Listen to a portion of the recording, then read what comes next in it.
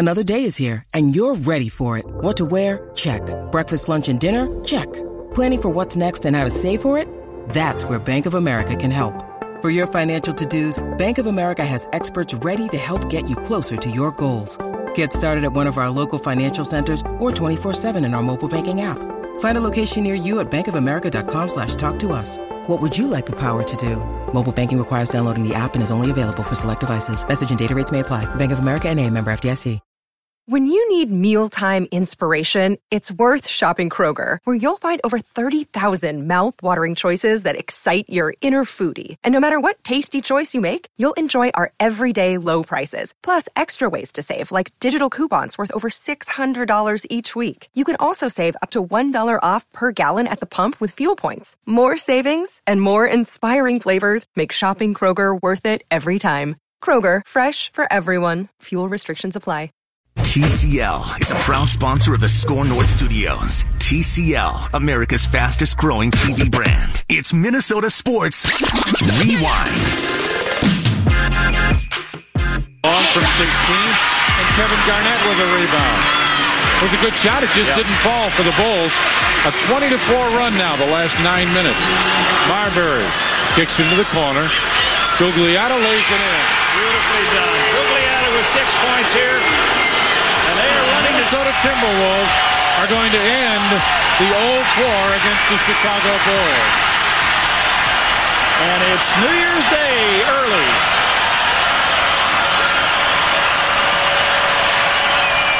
These fans react as the streamers come down. They are going absolutely berserk. The NBA Finals? Well, no, not quite. But the fact that they've never beaten the Bulls makes this like they've just won the NBA Finals or a trip to the playoffs. I got goosebumps. I just got goosebumps listening to that right there. That was amazing. How much fun was it to go back and watch that game and realize how much, just because the franchise has been so bad for so long now, how much we had forgotten about that team? There is so much to get into. Let's set the scene. This is Minnesota Sports Rewind, a brand new show on Score North as of about a year ago. We did just a handful of episodes in podcast form, and we're bringing this back as a live Tuesday and Thursday show here at 11 o'clock on Score North. And you can binge all of the episodes we have posted right now. Just search Minnesota Sports Rewind, Apple, Spotify, anywhere you find podcasts, the Score North app. I'm Phil Mackey. That's Judd Zolgad. We got Declan Goff over here, and Tom Hanneman will join us later on here in about 25 minutes, which should tip you off to what we're about to dive into. And that is the trademark win at the time of the Kevin Garnett era, the rise of the KG and Stephon Marbury Timberwolves. December 30th, 1997, a 99-95 win over Michael Jordan's Chicago Bulls. And you can find the full game by just searching Bulls Timberwolves. I think 1997. It's 2.5 hours on YouTube, maybe even 2 hours without the commercial breaks. So go check it out. But just to set the scene, Judd Zolgad, the Timberwolves were coming off their first ever playoff appearance the year before. Right. They finished, I believe, 40-42 the year before. So they still had not finished above 500 as a franchise, but they did make the playoffs, and they were in the mix as a fast rising young team. They actually got out to a slow start in the 1997-98 season, and that game against Chicago was part of a 4-game winning streak that put them over 500, and then they excelled the rest of the way and won 45 games.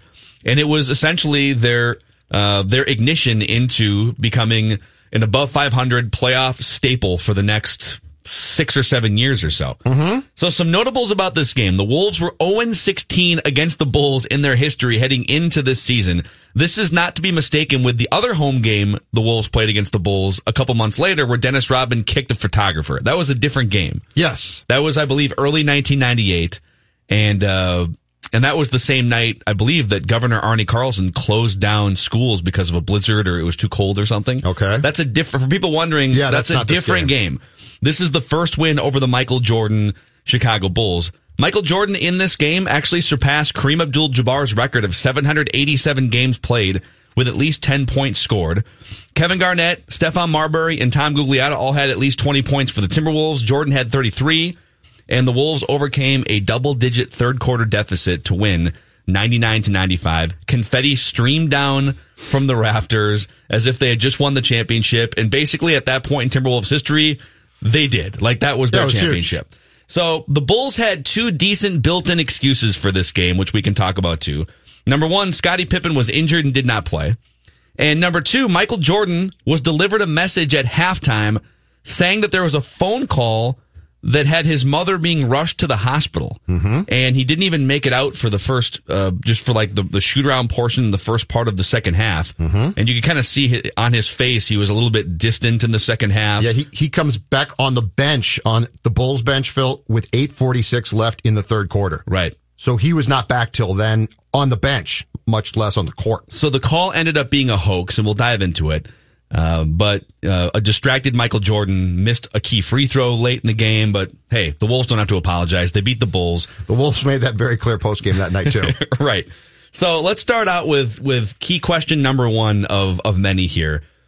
How far do you think the Timberwolves would have gone if 1 year later Stephon Marbury didn't demand a trade? Because it's amazing to watch this game and all the celebration and the vibe inside Target Center. Yep. And you thought, man, like Stephon Marbury and KG this is the next big pairing in the NBA. And Flip is so young, and McHale. Did you see McHale in the sweater? It was he was still rocking the same sweater game like 10 years later. But at the time it was, yeah. But McHale looks at that game like he's 25 years old. He looks like a kid. He just retired a couple years earlier, looks like right? a pup. Yeah, he's a young man at that point. So if Marbury had not demanded out, yes, a year later. And it's amazing to think that, like, with everything they had going on, and they went to a fifth game with the Seattle Sonics in a 5-game series in the playoffs that year, like, why would he demand out, and why would egos get in the way of this thing? But if they had kept that thing together and they kept the chemistry, how far, like, what do you think that nucleus could have done? Boy. So that was, that team, and if you go back and watch that game, it's pretty crystal clear too. It's a young team that's mixed with veteran players who come off the bench and contribute. And I think that team was starting to get to the point that Flip and McHale desired as far as personnel construction too. I think if Steph hadn't got jealous of Garnett's stature in this town, he hadn't got, and he definitely did, jealous of the fact that Garnett got paid that huge contract, which of course then brought in different rules about the salary cap and contracts and max contracts, that this team could have been a finals team with that group. Because think of that core group. And if you had altered that, and let's say Terry Porter leaves, Mitchell leaves, but if your core group, and I'll throw a third name in for a guy who I guess got disgruntled or things went sideways for here. But let's say Garnett, Marbury, and Googs. Let's just start there. Those three. Let's say that they all get along. Let's say that they say, you know what? Garnett is the star, but damn it, we're really good. So I'll take your question and one up it a little bit, because Googs, if I'm not mistaken, was the first to go. Yep. So if I take your question and say Marbury stays, and Marbury in that era of point guards to me was a dynamic player. There are times. Yeah, look what he did in this game. And guess what? He did not have a great shooting night at all. Yeah, he dominated, but there were times he dominated that game. And so if you leave Garnett, Marbury, and Googs together and they play that thing out, I don't know if the Wolves win a title for sure, but I think they get to a finals. Yeah, or more. So we had a similar discussion on Mackie and Jeb with Rami this week about if the Wolves had, knowing how things played out with Stephon Marbury, if they had just kept Ray Allen in the 1996 draft. And I stand by what I said on the show after sleeping on it. I think in that early 2000s period, after the Lakers had kind of dissolved their dynasty, but before LeBron James took over the league and Michael Jordan's out, yeah, you had the Spurs, but you had this weak soft spot in the NBA from like 2004 through 2008. And Gugliotta was 28 years old in the 1997 season. So if you fast forward 5 or 6 years later, Googs would have been out of the equation by that point, by like 2004, 05, 06. Right, but let's say 2000. But let's just take the Marbury KG. Well, 2000, I think the Wolves still would have run up against the Lakers, but maybe they're playing in the Western Conference Finals or something. Right. But if you go a few years beyond that, when most superstars get to the point, Michael Jordan, LeBron James, most superstars have to play 6 or 7 years, be 27, 28 years old, and then they hit their championship peak and prime. Mm-hmm. And if KG and Marbury were both buying into the same vision and were both working together to build a culture and to build something, and Marbury doesn't bleep and bail, those guys are emerging into their basketball prime at 28 years old in the soft spot of the NBA's history. And we're literally the New Jersey Nets were coming out of the Eastern Conference. Oh, and those finals were awful. Like young LeBron James is coming out of the Eastern Conference. It was Spurs and Nets for 2 years there, and it was just brutal. And a weak Mavericks team, a weak by championship standards, a weak Mavericks team took on a young Dwayne Wade at one point. I think they would have been in the championship mix had they stuck together with it for 7 or 8 years. So going back and watching that game, here's something that I had completely forgotten too. And to me, it's a key to that win, and it's a key to where Flip had that team going. Did you notice in that game that Steph is pretty much the heartbeat of the team? Garnett makes some big plays, and Garnett's really good. But he's not the over-the-top, dynamic, consistent player as far as being the heartbeat of that team that Steph was on that night. As MJ comes through, puts it up. Garnett with a rebound, gets it out to Marbury. He pushes it up the floor. Marbury comes down, puts it up, and got it, and he's fouled by Ron Harper. Longley spins with a rolling hook just off, and Kevin Garnett with another rebound. Going to post Dennis up. Let's see, a long distance three. Yeah, it's there. Stephon Marbury for the three. That's to take Tony here. Too easy that time, and they tie the score up. Marbury again. He was. Yeah. He's the guy, though. He makes plays, pounds his chest. I felt that in watching that game for the first time in 23 years or so, that night in that game, which at the time, franchise history-wise, was a big deal, Steph Marbury was the heartbeat of that team. And Garnett plays a key role. I'm not trying to put him down, but I had completely forgotten that Flip, and Flip had to be so pleased because Flip was a point guard. And how much did Flip demand, right? He was always all over his point guard, and his point guard was, in his mind, if not his most important player, certainly up there.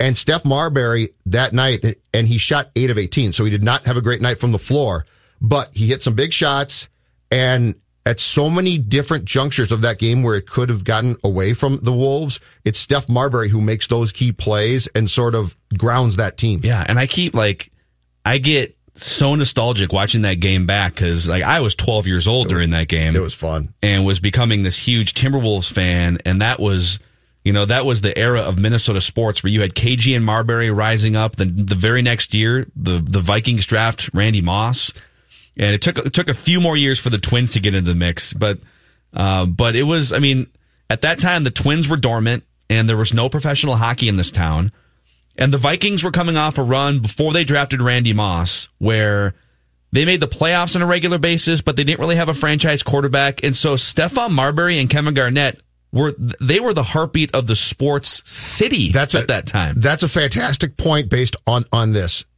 Before Moss came here, the Vikings had largely grown stale. Still popular, but if you go back, I believe it was the penultimate game against the Colts, home game in 97 is the last game that the Vikings had blacked out. And that's a playoff team. Mm-hmm. And that was largely, I always felt the crowd that followed them from Met Stadium, the old guard, they liked the Vikings, but it took Moss, his arrival in 98 here to really change the dynamic to make the Vikings hip and cool. But go back and play just a brief snippet of the Marbury clip that you just played and listen behind him. Listen to that crowd and think to yourself, when's the last time that you heard a Target Center crowd like this? Especially on a regular basis. As MJ comes through, puts it up. Garnett with a rebound, gets it out to Marbury. He pushes it up the floor. Marbury comes down, puts it up, and got it, and he's fouled by Ron Harper. 92-89, Timberwolves with the lead, and now this crowd is starting to believe that they'll win. Now the Bulls don't want any fouls here. They just like to play some real good defense. Marbury drives baseline, bounces it to Hammonds, to Kevin Garnett on top from 20. Garnett. Yes, sir. Beautifully done. Garnett with a 15-footer. That's all you want. That was a great shot, by the way. It was just a little pull-up elbow 15-footer. Really nice shot. I mean, it's hard to imagine the vibe and everything you felt watching that game and the reaction after they win the game and the streamers are coming down and Stephon Marbury is doing snow angels at center court. I think he kissed the floor. Yeah. He threw the ball up about 15 rows too in the first row. Yeah. In the right first after section. the buzzer sounds. Yeah. And KG is thumping his chest and literally 1 year later, it just got flushed. Yeah. And then they went on because KG was so good. They went on to still go to the playoffs 6 times. It's just such a classic Minnesota sports thing for you have that bottled up. You beat Michael Jordan's Bulls. You're on the rise with the best young tandem in the NBA. And then 1 year later, for absolutely no reason other than ego, and we will get to the Stephon Marbury portion of this, it's just gone. In fact, let's get to the Stephon Marbury portion right now, since we're cutting open this vein. Key question number 2 here on Minnesota Sports Rewind.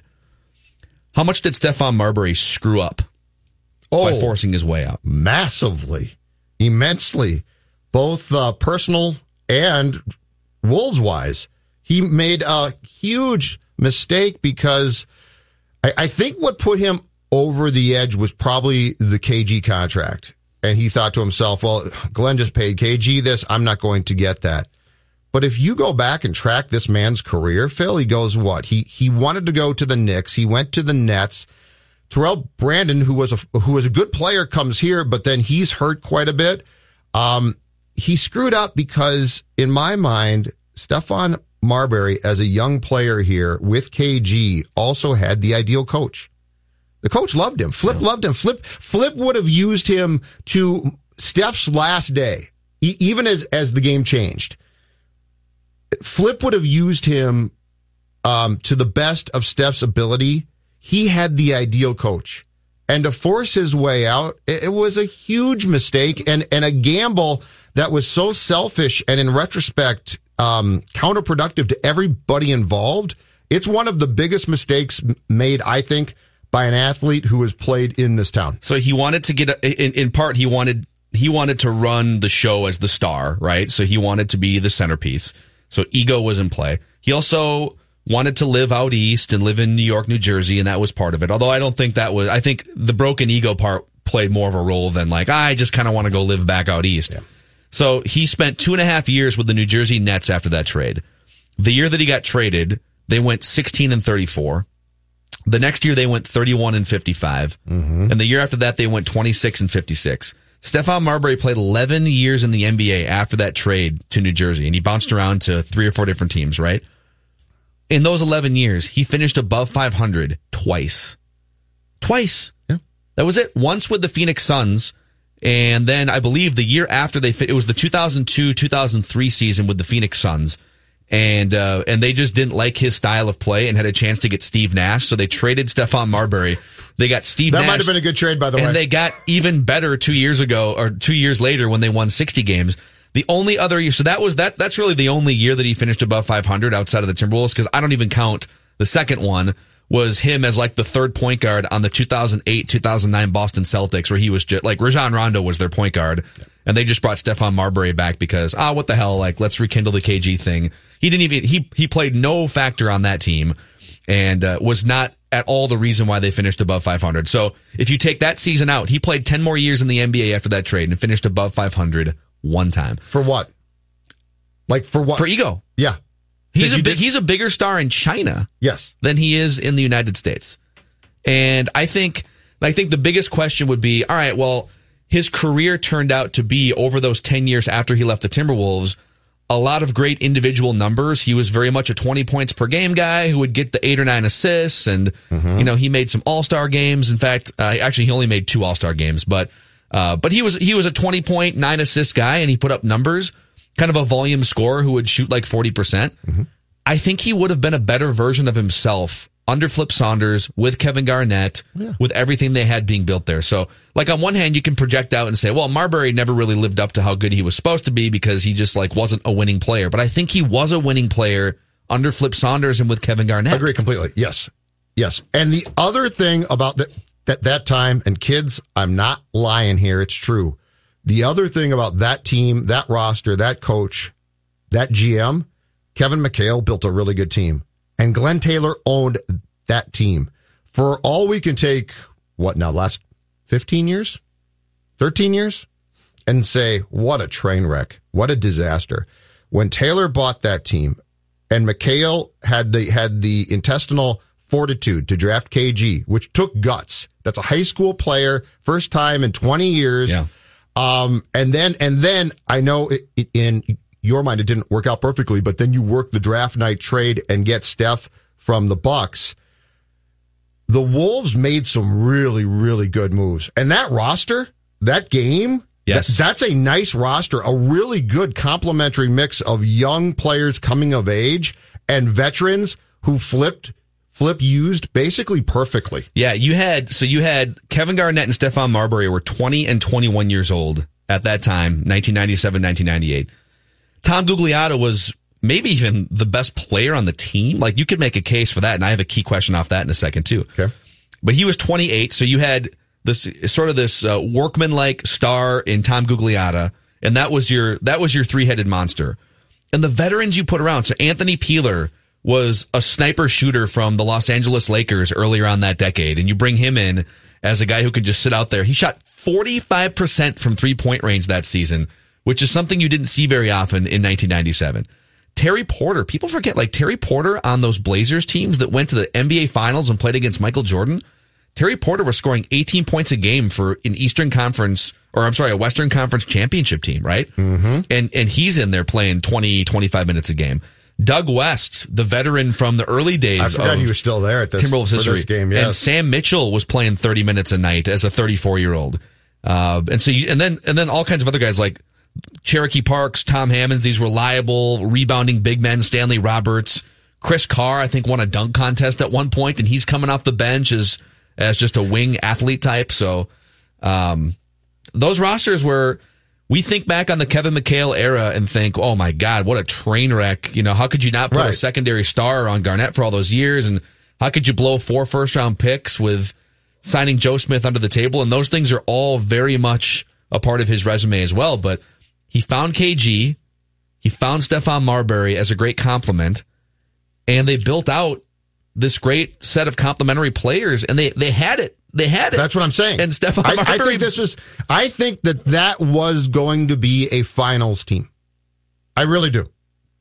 Because for that era of basketball, for what that GM and coach were trying to do, it all gelled. It really did. I'm getting sad. Just Steph broke the group up. I can't finish the episode. Steph quit the group. I need a moment. The only question that I would, God bless him, love to go back and ask Flip about that game was, you really started Chris Carr on MJ that night? Because he did. That's right.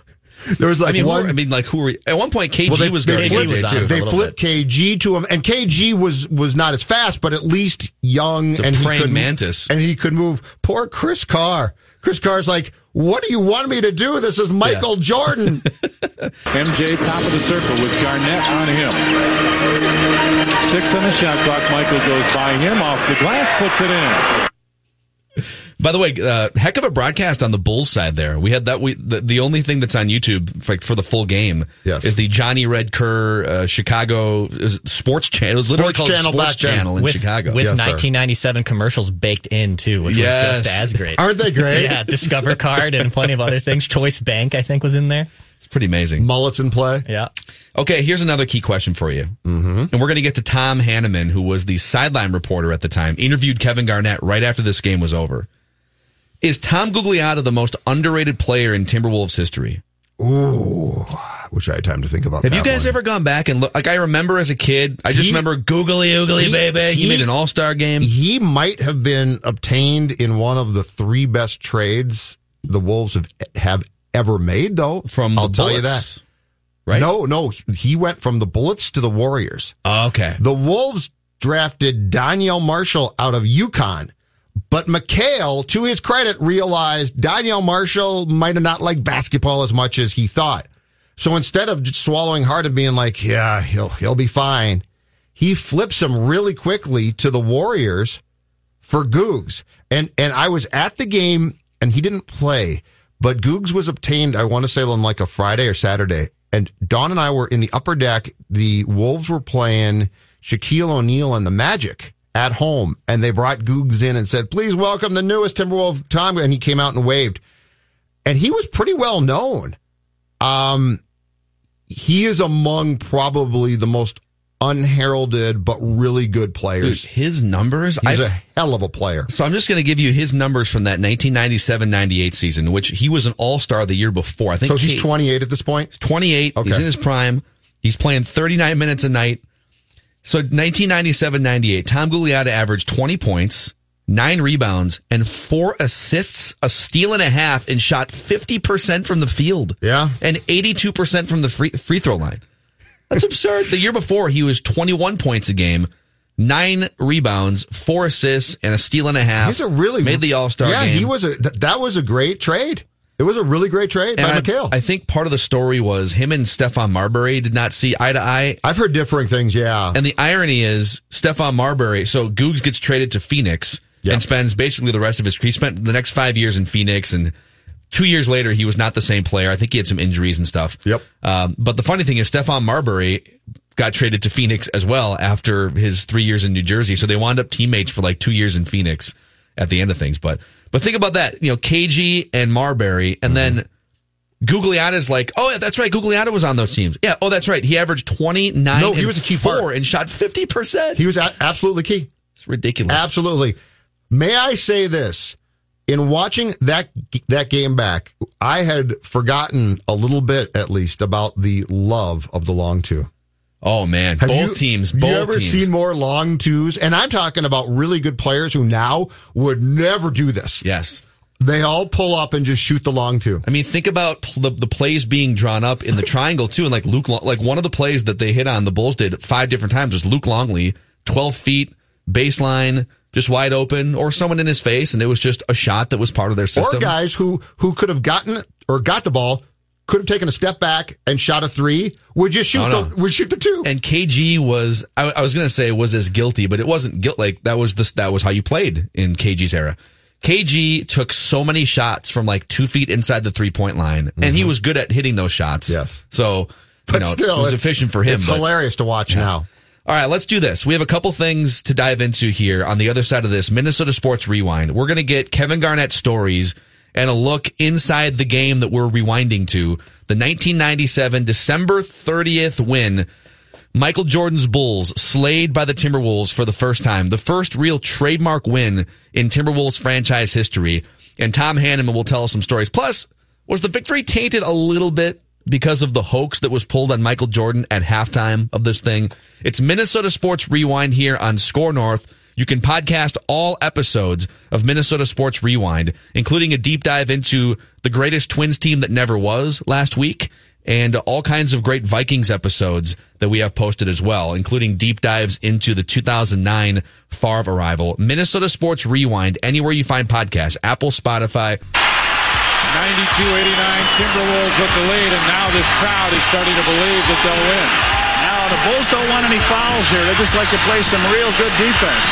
Marbury drives baseline, bounces it to Hammonds, to Kevin Garnett on top from 20. Garnett. Yes, sir. Beautifully done. Garnett with a 15. That's all you want. That's courtesy of Sports Channel, 1997 Sports Channel in Chicago. We are a half hour into this episode of Minnesota Sports Rewind, focusing on the 1997 win by the Minnesota Timberwolves over Michael Jordan's Chicago Bulls. At the time, it was the trademark win of the Timberwolves' rise up during that era. And of course, a year later, Stephon Marbury's ego decided that he was good with it all. But Tom Hanneman, first of all, Phil Mackey here, Judd Zulgad. Before we dive in, we'd love some stories. We know that you were on the court and you were part of that broadcast team, but how are you? And it's great to hear you on the show here today. Phil and Judd, I'm fine. Thanks for giving me a call. Most Wolves fans, and I'm in that grouping as well, have spent most of their life trying to forget about games rather than remember. But this was one that that stands out, and for all good reasons. It took 9 seasons for the franchise to have a winning record in that year, 97, 98, was the first time. And I know that there was some mocking going on at the time with the Bulls announce team afterwards, after the game, about, you guys look like you were celebrating a championship. And indeed, I think that fans felt that way. It was the closest thing that we had come, and to beat the mighty Michael Jordan, who went on to continue a string of championships with that Bulls team that year, was a pretty big deal. And about as exciting a moment until you got to the series win years later against Denver and then Sacramento. But it was an amazing night, and in so many ways. I know you've already delved into the Jordan component that night, and it made it interesting. But the fact was, very few people had any idea that any of that was going on at the time. So, being a sideline reporter, I did the halftime show that we did every game, and there's no Jordan. Yeah. And you're looking for Michael Jordan, of course, because you're following his every move. And so I run backstage and to the locker room area and don't see anyone. And after a couple minutes, here's Michael walking out of Sheldon Burns, the team physician's door. And he'd been on the phone and with Tim Hallam, the Bulls' longtime PR director. And Tim said he's not talking, and we were able to find out, but not immediately, what was going on. But yeah, Michael was 0 for 5, I think, in the third quarter of that game, and obviously it weighed heavily upon him because he didn't know whether it was true or not, and was able to find out later. But had kind of a rugged second half, and that played into it. But the game stood out for a lot of reasons, and most of them were very good. So, Tom, the story was that Jordan or the Wolves got the call, correct, and passed on the information, because clearly this is in the pre-cell phone days, that Jordan's mom had been rushed to the hospital, and then I think they got subsequent calls. Did we ever get a lead in retrospect as to where the crank calls might have come from? Because that now is impossible, but going back and seeing the turmoil that the guy went through that night, that would be a lot to go through for anybody. Yeah, it would. Yeah. Dolores Jordan, his mom, and the call came into the Target Center switchboard, as I understand, and a security guard, and I don't know why this happened, approached Jordan as the team was leaving the floor at halftime, and of course, he has no idea. Right. No one has any idea whether it's true or not, and his mind is immediately focused elsewhere. So, still, this is a guy that in his career averaged over 29 points a game against the Wolves. So to have an off night, he scored 33 points on an off night. Yeah. It tells you something about the guy. What are one or two of your favorite interactions or stories about young Kevin Garnett in that first 3 or 4 years rising up before Stephon Marbury decided he wanted to leave and before things got a little tumultuous? What are a couple of your favorite anecdotes you can share with us? Well, there's a lot of them. They're all in the book, which hasn't been written yet. By the way, if that book gets written, we will plug the you-know-what out of it, so let us know. The problem with writing books like that, kind of tell-alls, and most of them are very happy, is you end up bruising a lot of friendships and egos, so it's probably kept a few books from being written. But stories can be told, and we loved KG from the moment that he arrived, and the first drills that he went through in St. Cloud at the time, where the team was starting their training camp, and tossing his cookies into a garbage can nearby. He was so excited and so amped, and thinking, is this kid always like this? And of course, we came to find out, yes. I got a chance because I was working sidelines and working as a reporter doing feature stories. We had to have a couple every game to get over to his apartment his rookie year, he lived in a spot across from Ridgedale and had a couple dogs. And this is at a time that the apartment was filled with potato chips and a lot of junk food. A very young and raw Kevin Garnett, but I love the guy. I mean, it was hard not to love him. He was so open and so honest. And I feel badly in that the last few years of his time with the Timberwolves, before he came back, this was not quite the same guy, I think a lot of people felt. And I think some of the early years of Kevin Garnett were forgotten in the processes. A lot of us have looked back here with the Hall of Fame news this week. But Kevin was a character and was someone that was interested in interacting with people, and he did so many things that he asked me not to report on, and this was charitable stuff for the first 8 years or so that he was with the Wolves. So many of the great stories really are tough to kind of clean up a little bit, and that sounds awful, but he just was a remarkable player, and everyone will say the same thing about Kevin Garnett that spent any time with him. There was no off button at any time, whether it was practice, whether it was game, whether it was on the plane. You know, this is back in a time early on, guys, when the media, even those of us working for the team, were asked to the back of the plane to play cards with players, you know, and it was obviously they're out of our league economically, but it was a quarter a point type of thing. You know, those days changed dramatically in a very short time when stories of Reggie Miller and Charles Barkley dropping $30,000 a hand on some of the poker games that they played. But I've got a ton of stories about KG, and so many of them are off the court, but all I can tell you is really a remarkable guy, and I'm excited for what lies ahead for him this fall. It's pretty cool thing. So, Tom, to go back to that night and that game too, and I hadn't watched that game since that night, but it was so intriguing to watch it, to see how hip and cool the Wolves were, how the fans truly had bought in, and that's a building that's a young nucleus of players with veterans at the time who were stability factors. But tell me this. In watching that, the one thing that stood out to me crystal clear was the heartbeat of that team that not KG was, but that Steph was.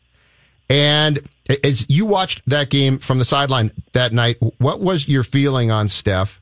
How do you feel that if Steph hadn't forced it his way out, things would have gone for the Wolves? And among the sad things in this team's history, and there's lots of those things, where does that forced divorce back in 1999 now rank? Well, I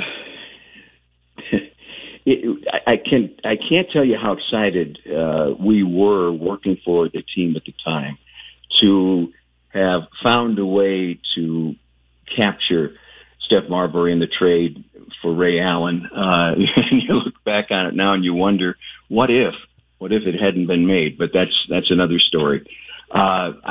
There's some unforgettable things with Steph Marbury. The morning that we learned, and we're driving over on the team bus for shoot around in Oakland, that Steph had forced his way into a trade.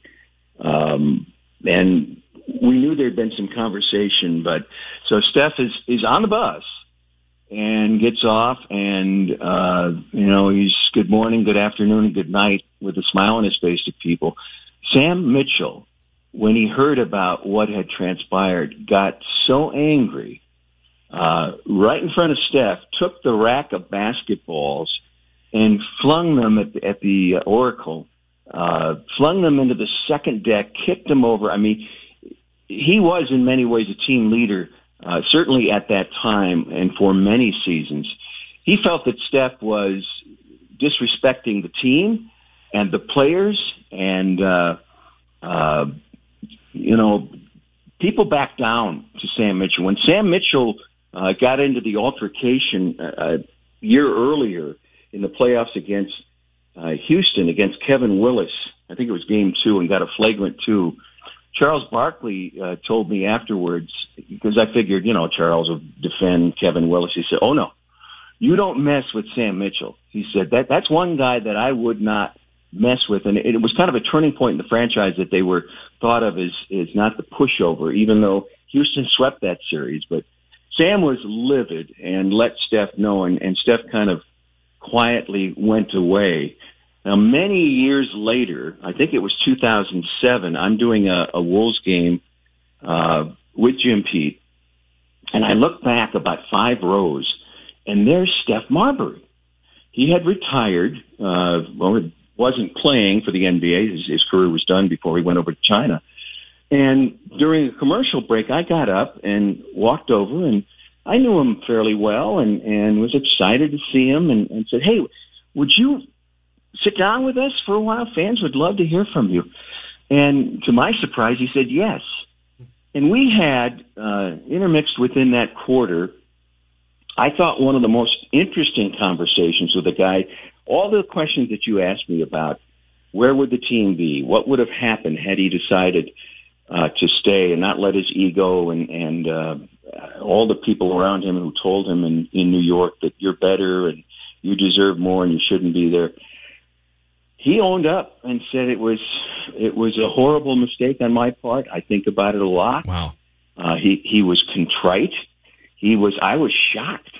And as sad as the chapter was, I was kind of pleased that A, he had grown up, and B, that he understood what had occurred and what he missed out on. But I think he was all in and understanding how special that Timberwolves team would have been had he stayed, which, you remember him talking about what he missed in New York. I miss opening the window at night on a winter night and hearing cabs honking endlessly. And I thought, well, I don't know how many of us will miss opening the window at night in a winter situation in New York or Minneapolis, but I do think he missed it, but he messed up. And I think he realized it even back then. Yeah. So Tom Hanneman, it's my belief that you bring up the Ray Allen thing. I think this holds true if Stephon Marbury stays, and I think this holds true if they just keep Ray Allen in the 1996 draft. Because Stephon Marbury, just to loop this around to my point, Stephon Marbury played 10 more years in the NBA after the Timberwolves traded him and finished above 500 once legitimately. I'm not counting his last year in Boston where he just kind of came in as like the third guard off the bench. I think if he would have stayed with the Timberwolves, I think he was a winning player under Flip. I think he was a winning player with Kevin Garnett, and ego and everything you just talked about got the best of him, and he regrets it. But there was a soft spot in the NBA in like 2004 through 2007 before LeBron James took over the league and after Michael Jordan was gone and after the Lakers dynasty had kind of dissolved. And yes, you still had the Spurs and you still had formidable teams, but if KG is emerging into his physical prime and Stephon Marbury had stayed the course, I honestly think we're talking about championships. Or if you had kept Ray Allen, I mean, I think just putting a legitimate sidekick around Kevin Garnett and building that thing and riding it for 7 or 8 years, I think we're talking a championship. Yeah, I agree, Phil. NBA titles are all about windows, and I think that the Wolves were set up with either one of those players to have a window. You know, Marbury was just 21 years old when he left the Wolves. And he goes on. He had 7 straight seasons where he averaged over 20 points a game, and got what he thought he wanted in terms of the adulation, and he was the man on those teams for the most part. But what he missed out on was something far more important, and sadly, in the process, Wolves fans missed out on that as well, and they're well aware of that. But fortunately, there were no other disappointments that would come in the future for the Timberwolves. So that helped that it was the only time. By the way, there is one breaking right now that we'll get to it here in a second. There's some breaking KG news, but go ahead, Judd. So, Tom, do you miss two things? The parquet floor and long twos? Because, baby, in watching that 97 game, I actually missed the parquet floor, but everybody and their brother shot long twos back then, and really, if you shot a three, I think you got looked at a little bit sideways. You know, that season, I took a look at this this morning. That season, the Wolves, as a team, attempted 308 three-point shots. And Steph Curry, you know, has attempted 889 in a single season in his career. And so obviously things have changed dramatically. Yeah, and the analytics didn't exist, but it's kind of commonsensical, isn't it, that that a long two is maybe the worst shot you can take, but things were evolving. I love that court. I did. I'm really serious. Yeah, it was great. Yeah, it was terrific, and I'm amazed, guys, how loyal Timberwolves fans have remained through the ups and downs, and it's sadly primarily downs. This is a franchise that I love. I worked for the team for 23 years.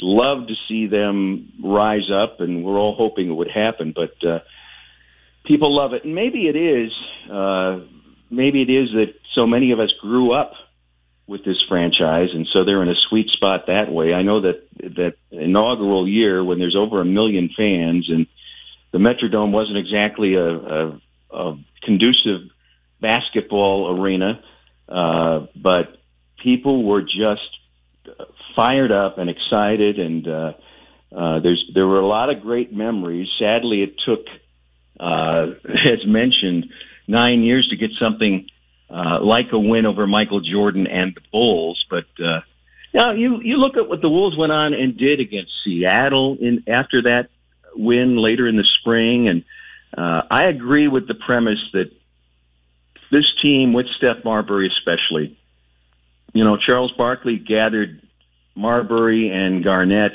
at the end of the first ever playoff series the Wolves were involved in. The Rockets swept them, but the last game, Minnesota showed, I think that the potential was really there, and Barkley grabs these two guys and said, hey, you two stay together. You're going to get some rings.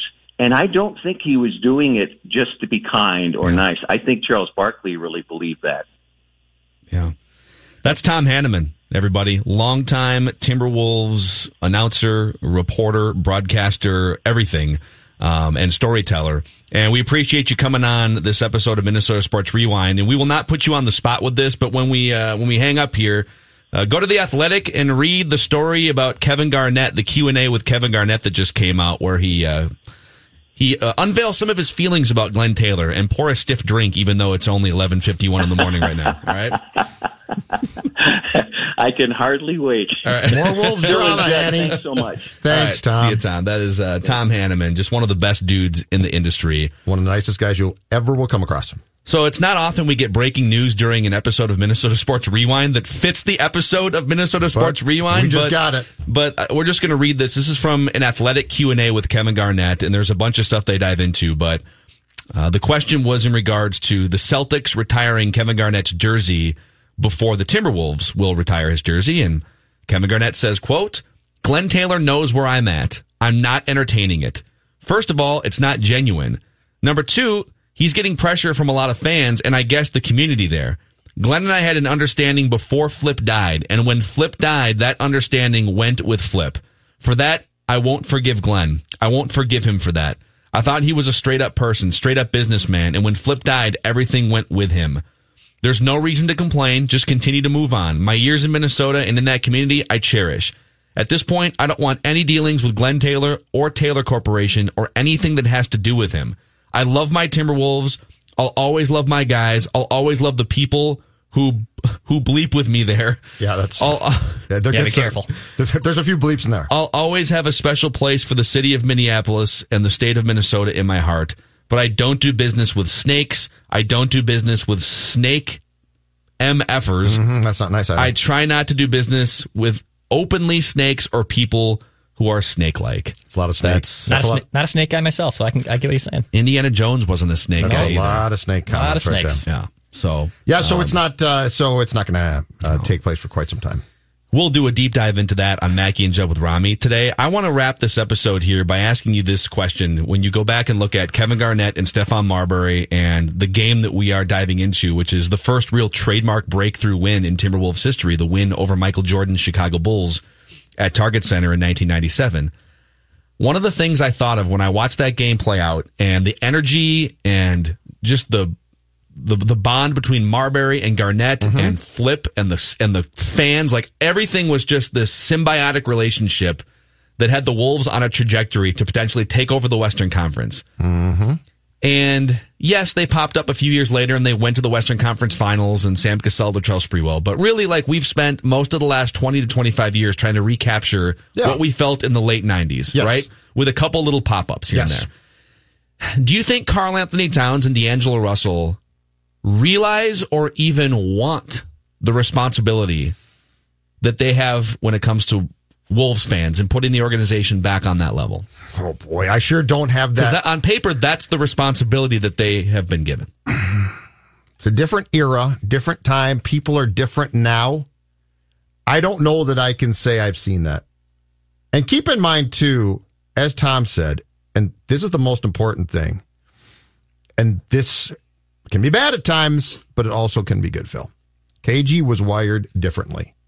Cat's not wired like that. KG was going to, in his mind, win, and he was going to do exactly what that took. And Flip then went and got him that complimentary piece, and in 1996, that was a point guard who was fantastic. Do I think that you can do it with a point guard and center that you currently have? I have no clue. Really, it was so much fun to go back and watch that game, though, to realize where this team was at one time. And unless you fully comprehend it, I honestly think right now it's damn near impossible to understand that. Like, if I just tell you that, so if you just tuned in and you're like, this is fun, man. So the Wolves were like, I can tell you that and articulate it to you, but understanding that is tough. 92-89, Timberwolves with the lead, and now this crowd is starting to believe that they'll win. Now the Bulls don't want any fouls here. They just like to play some real good defense. Marbury drives baseline, bounces it to Hammonds, to Kevin Garnett on top from 20. Garnett. Yes, sir. Beautifully done. Garnett with a 15-footer. Declan, what you were growing up, I'm assuming you kind of grew up in the KG era. So, true story, this is actually the first sporting game I ever attended. Really, dude? I was 5 years old. That's amazing. And I briefly remember the significance of it just because my dad remembered telling me that it was the first time we're actually going to beat Michael Jordan. So he called it before the game. He called it. I remember driving in the 91 Volvo that we had to the game. And yeah, it was one of my earliest memories. My uncle had season tickets. So yeah, it was the first sporting event actually I ever attended. And yeah, KG and Marbury, man, I had a Marbury jersey growing up. I think it was a hand-me-down from my brother technically, but you're right that they were the most polarizing athletes in town at the time. And they were, for the late 90s kids, they're athletes. I mean, this was the 1997 Twins were a disaster. The North Stars were gone. Yeah. And the Vikings were just sort of... Moss was not here yet. Yeah, you know? That's exactly right. This was it, man. This was it. This was fun. And that's a wrap on another episode. That was a fun game to watch, Minnesota Sports Rewind. You can binge all of our episodes anywhere you find podcasts. Apple, Spotify, the Score North app, which is free to download. Much more on the breaking Kevin Garnett comments about Glenn Taylor in The Athletic on Score North Live today and on Mackie and Judd with Rami a little bit later. Thanks for listening.